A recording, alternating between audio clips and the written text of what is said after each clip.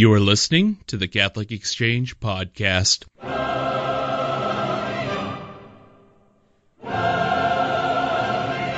If you want to come to know Christ more fully and more deeply, praying the Rosary can and will do that. And then, of course, praying the Rosary brings with it all of the promises and graces and benefits that God has chosen to reveal and to give to us through the Rosary. And that, my friends, was Dan Burke talking about the Contemplative Rosary and the many benefits that can come from the Rosary. Good afternoon, this is Michael Litchens, your faithful editor and host. And today I'm joined by Dan Burke, who's the president of the Avila Foundation, as well as SpiritualDirection.com. We're talking about his latest book that he co-authored with Connie Rossini, another great author, called The Contemplative Rosary. It uses the imagination, the writings of John Paul II, of St. Teresa of Avila, and is a fantastic resource. Today we're going to be talking about how to start praying the Rosary, how to keep ourselves from distraction, and a lot of little great advice in this tiny podcast. So thank you for joining us. Without further ado, here's me, Michael Litchens, and Mr. Dan Burke talking about the Contemplative Rosary. And this is Michael Litchens here with Dan Burke. Dan, thank you so much for joining us on the Catholic Exchange Podcast. It's great to be with you, Michael. It's always our pleasure to have you. So to talk a little bit about, we're talking about the Contemplative Rosary and praying in general.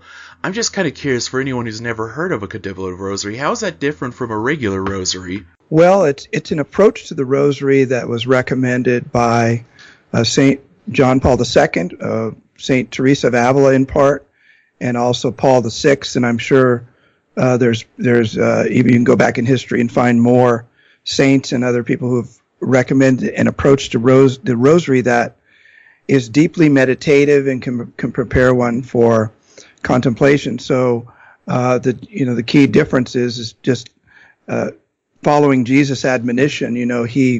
He said in the Gospels when they said to Lord, teach us to pray in Matthew 6, he said, when you pray, don't heap up empty phrases as the Gentiles do. They think they're heard for their many words. Don't be like them. And so he's warning us against a kind of prayer that is not prayer. St. Teresa said it's not prayer to pray, vocal prayer or the Rosary or whatever, and not to consider who it is that you're praying to and to draw your mind to the reality that God is actually present, that you're present with Him. And she said, if you're not attentive, then you're not praying and you're wasting your time. And so that's really kind of what we're getting at in terms of what does it mean to pray the Rosary in a contemplative manner. Okay, and would that explain why you also decided to use, of all the saints that have ever talked about the Rosary, St. Teresa, John Paul II, which are fantastic, but what inspired you to want to use them for the roots of the Contemplative Rosary? Well, one is because St. John Paul II wrote a beautiful apostolic exhortation called Rosarium Virginis Mariae, where he, of course, introduced the luminous mysteries. And in that, he's very well, formed in Carmelite spirituality. Yes. And he pointed out this reality of the need to be drawn more deeply into this prayer and not just say the prayer, but to kind of enter into the prayer. And so that's one reason for John Paul II. And then for Teresa of Avila, she specifically taught in her writings, in particular in the Way of Perfection, about how it is that regular vocal prayer can lead to the heights of contemplative prayer. And when I say contemplative prayer, I'm not talking, some people might think, well, he's talking about meditation. I'm not. What we're talking about is a kind of prayer that only the Lord actually can give you, but that you can prepare for by diligently and regularly indulging or drawing your heart to mental prayer, daily practice of mental prayer, but that your mental prayer is not just the recitation of a formula mindlessly, if you will, which is what Jesus spoke against, but to really engage again with the person, with our Lord and with Mary, looking at our Lord through and his suffering and his life through her eyes, and really draw as deeply as we can into that prayer, and that will eventually prepare us for the contemplative graces that come only from God. So Teresa of Avila, of course, in the Church is considered, of the highest authority regarding contemplation in the Catechism, for instance, in Part 4, which is on prayer. when they ask the question, what is contemplation, or the highest form of prayer, they ask it to Teresa of Avila, and then she answers it. So those are the reasons why we chose both of those saints to try to get a fresh look at the Rosary and how we can enter more deeply into the beauty of and the gift that the Rosary is for us. Absolutely. And as a convert, I have to admit that the Rosary was a struggle for me when I first approached it, because as you pointed out, it could be so easy to just go into recitation and to just repeat what you're reading off the paper or the Rosary pamphlet. If somebody is hearing this and they go, well, I've never tried the Rosary, what are some of the reasons I should try to add this to my daily prayer life? Why should we add the Rosary? Yes. Well, first let me go back to something you said in a minute, and you'll have to keep me on track. But, no worries. I'm a convert as well, so I understand the difficulty. In fact, the church teachings regarding Mary were a real challenge for me to overcome to become Catholic. And then when I became Catholic, I started to pray the Rosary. But I think one of the reasons that we pray the Rosary is we have, the promises of from history. For instance, in the back of the book, we have the 15 promises of Mary to Christians who recite the Rosary. I'll just read a few of them. Whoever shall faithfully serve me by the recitation of the Rosary shall receive signal graces. The second is, I promise my special protection and the greatest graces to all those who shall recite the Rosary. I won't go on, but obviously we have a long list of promises regarding the Rosary and benefits that were mystically revealed to Saint Dominic. And we have, of course, other apparitions and things like Fatima, where we're admonished to pray the Rosary. So the Rosary is a very powerful kind of prayer. When you look at it the way that we've laid it out in terms of reflecting on St. John Paul's perspective, the Rosary is a very Christocentric prayer, a very Christ-centered prayer. There's only a few mysteries that are focused on Mary. The rest are focused on looking at the person and work of Christ through the eyes of Mary. So if you want to come to know Christ more fully and more deeply, praying the Rosary can and will do that. And then, of course, praying the Rosary brings with it all of the promises and graces and benefits that God has chosen to reveal and to give to us through the Rosary. And would you say the imagination is at work when we're praying a Rosary, especially a contemplative Rosary? If you're praying it right, it always should be at work. Your mind should be fully engaged. So in the book, as an example, to help you with your imagination, the fourth joyful mystery, for instance, is the presentation.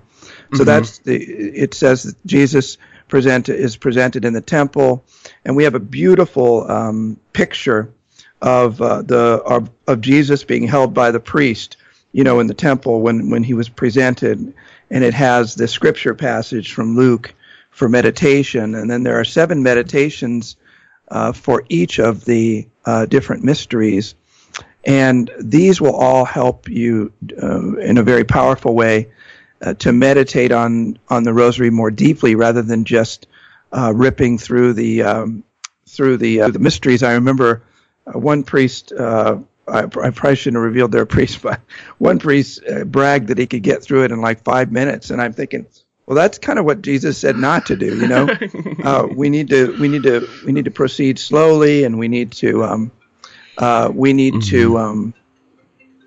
proceed slowly and thoughtfully, and to draw our hearts and minds as deeply as we can into the meditation on the particular mystery, and the fruits will come. It's sort of, Michael, it's sort of like, 1 Corinthians 11:27 says that if we come to take the Eucharist in a state of mortal sin, then we are actually eating and drinking damnation. So by taking the body and blood of the Lord, we actually are moving ourselves toward hell and away from God. But if we come properly disposed and we take the Eucharist, the Lord is taking us to heaven.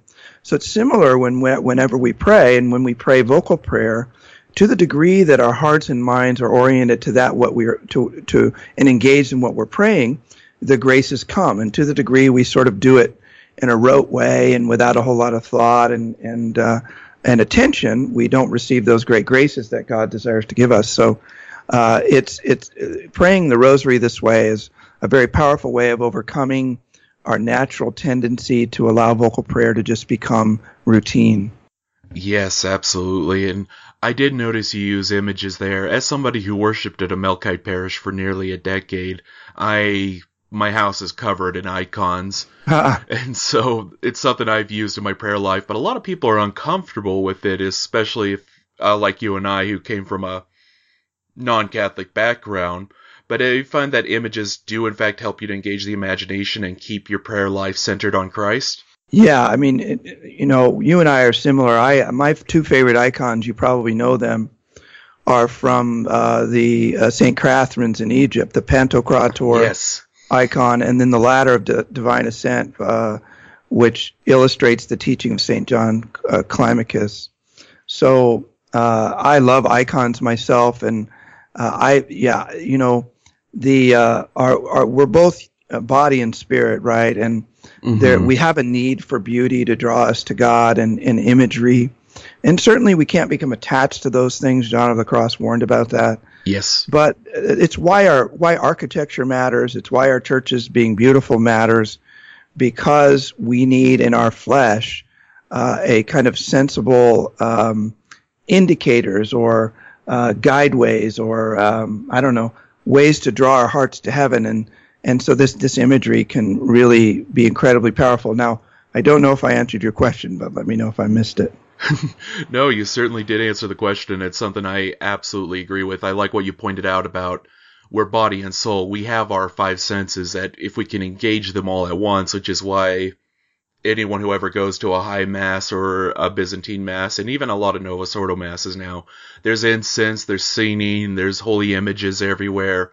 All your senses are engaged all at once, and when you're told to taste and see, it's like, oh yeah, already there. Yeah, I love the Eastern liturgies for this. My favorite is Maronite, where we have 5 different languages of Greek, Aramaic, English, all of these different beautiful Arabic, all these different languages, and obviously the use of incense and the singing, and it really does break you out of your routine and help you really taste heaven a little bit. And to the degree that we can, even in our homes, like in my home, we have a chapel with an altar. Before we had that, we had, my wife and I both have altars with unique icons that mean something to us, and candles and that sort of thing. Because one of the greatest problems with our humanity in prayer is distractions. Yes. And so really you should use all the means that the church gives us, all of the beauty and tradition that the church gives us to really occupy our minds and hearts. The non-Christian East really promotes this idea of controlling your mind and using mantras and things like that. But the Christian East and West says, no, that's really not the answer. The answer is to fill our hearts and minds with God. And so we can do that through our senses, through our smell, through our sight, through what we say, through beautiful imagery. And in the Contemplative Rosary, we did our best to both provide beautiful images, but also reflections that can draw your heart and mind to images in your own imagination, and help you to focus on each of the beautiful mysteries. Certainly. And you've brought this up, and I know it's something I struggle with, but distraction in prayer, which I think almost everyone to a person struggles with at some point. Do you have any advice if somebody is listening to this and wonders, well, what else can I do to keep myself from distraction? What's a good first step for someone? Well, in the Contemplative Rosary, one of the things that's completely unique about this book that will help you, for instance, if you're a normal person praying the Rosary, if you've done it for a long time, it becomes kind of rote, and you just kind of blow through the Hail Marys. But for instance, as I mentioned on the presentation, what St. John Paul proposed to us that we do as well, it was also proposed by Paul VI in Marialis Cultus, which he wrote in 74, but is to use a clause in the middle of the Rosary at the apex where we're talking about the fruit of her womb, Jesus. So, for instance, the way you would say the Hail Mary for the presentation to keep your mind focused and avoid distractions and drifting away would be, Hail Mary, full of grace, the Lord is with thee. Blessed art thou among women, and blessed is the fruit of thy womb, Jesus, whom you presented in the temple. Holy Mary, Mother of God, pray for us sinners, now and at the hour of our death. So each mystery, you're drawing your heart in the middle of the Hail Mary back to what it is that you're meditating on. It's a very powerful aid to prayer. Some of the things that we've already talked about, like having icons, having a prayer area that you use only for prayer. I wrote a book recently called Into the Deep, Finding Peace Through Prayer, and in it I reveal what I would call the secrets of the saints. What is it that's true about all the saints and the way they prayed, even though, St. Louis de Montfort had this great devotion to Mary, and, the Carmelites have a different way of praying than the Ignatian prayer. But what is constant across all the saints, and one of them is having a sacred space or a little altar that's dedicated for nothing else but prayer. Another one is having a sacred time that you always pray at the same time, at least in the morning, and that helps your body. Helps you to have your body become your friend instead of your enemy in prayer. Because if you get up at every single day at the same time and you pray, your body will help you. As an example, I get up at 4:00 every morning to pray, and wow.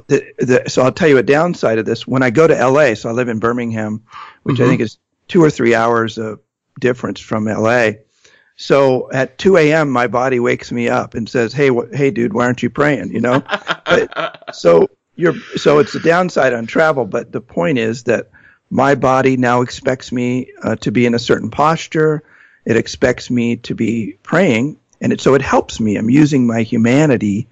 I'm using my faculties. We just read a few days ago in the readings of the Mass that we shouldn't allow our members of our body to become slaves to unrighteousness, but to righteousness, meaning that we use our faculties. Michael, you and I take control of our faculties. They don't control us and lead us away from God, in sexual sin or other, deviant or bad activities, or, we don't allow our minds to just do whatever they want. No. We learn, as St. Paul said, to take every thought captive to the obedience of Christ. In Romans, he said, "Be not conformed to this world, but be transformed by the renewal of your mind." So we have all these admonitions in the New Testament and from Jesus himself to be sober and stay alert. Don't let the world lull you into sleep. That we are supposed to be in command of our faculties. And so we do that through art, architecture, sacred space that we can create in our homes, sacred time, which is doing it, the same time. And then also using a method like Lectio Divina can be a big help. Yes, it can. Absolutely. And what amazes me is all your advice is actually, it's very applicable to learning how to pick up any habit, which I think experts say takes about 2 weeks for you to pick up a good habit. But anything like just making sure you're at the same place, same time every day, and eventually your body wants to get into the routine as well, and will remind you whether you want to be reminded or not to get back into that routine. Yeah, and the other thing that happens, it usually takes about a month, but when you are not used to a regular routine of prayer and you don't get up at the same time, your body will always resist you, whether it be reminding you. I call it, you have monkeys in our heads, and thousands of them. They always want to tell you things you have to do and what's coming up next and what to worry about and all of that. You can manage that by getting up early when you're a bit groggy. Groggy monkeys rarely cause a ruckus. So I've got a pretty active mind, so I need to start early when all my monkeys are mostly asleep. But if you use your body to help you with that kind of rhythm, if you don't, what happens is if you change your prayer time all the time, your body is never your friend. If you don't get up at the exact same time, your body's going to say, I'm really tired, why don't you stay in a little longer? But if you make a solemn commitment to God that, you would take to confession if you violated it, most of us of goodwill are going to say, okay, I don't care how you feel. It's 6:15 and I promise to God, and I'm not a liar, and I'm not going to dishonor him by not keeping my promise. I'm getting up. So get up. But after 30, 60, 90 days of doing that, your body really begins to, in essence, you are in command of your faculties, and they begin to serve you to God rather than hinder you from or take you away from Him. And that is a very great promise to have, something to look forward to as you try to learn to pray. And Dan, to wrap up this interview, where can people learn more about the Contemplative Rosary or about your great work through Spiritual Direction? Yeah, go to spiritualdirection.com, and we have a resources page there. And you can you'll find on the resources page you'll find my latest book. Well, this is my latest book with Connie Rossini. By the way, Connie Rossini is a fantastic author. Yes. And has great resources at Contemplative Homeschool. But you'll find a link there to Contemplative Rosary, to my book Into the Deep, and then a recent book on mindfulness that I think would be interesting to folks. But spiritualdirection.com is just filled with resources for you to grow spiritually and deeper in union with the Lord. Yes, and we'll put all those links at CatholicExchange.com. We have a very similar mission, Catholic Exchange's Spiritual Direction, so we like to share their work once in a while, and we'll be putting links there as well as to some of Dan and Connie's other books. But Dan, before we end this podcast, I just want to say thank you so much for writing this book, and thanks for taking a few minutes to educate all of us who are bad at prayer how we can be a little better at it. Well, I want you to be a lot better, Michael, but yes. Thank you for having me on. And once again, that was Mr. Dan Burke. Dan is a frequent guest on podcasts. He hosts his own through spiritualdirection.com. You can find out more about his books through there. And as well as many speaking appearances, his EWTN appearances. Really, spiritualdirection.com is a fantastic resource, not just to learn about Dan, but how to pray in general. We link them frequently through CatholicExchange.com, which you can go to. And if you have any questions, email me, editor@CatholicExchange.com. Especially let me know if you have any prayer requests. I do absolutely try to pray for each and every one of you that ask, and I ask other members of my team to pray for you as well. So editor@CatholicExchange.com, let me know any questions you have. Let me know any guests that you really desperately want to see and what questions you think I need to ask them. Or if you just like the sound of my voice and want to hear more of it, that's editor@CatholicExchange.com. You can also go to CatholicExchange.com to donate. $5 a month really helps us out a lot, so any of you who can support this podcast as we grow it, we have a lot more stuff coming out. Look for Advent. You're going to have a special podcast coming out for Advent. I'll let you know more about that in the coming weeks, but you'll definitely see that. So once again, this is Michael Litchens. Thank you all so much for listening. God love you. Have a wonderful week.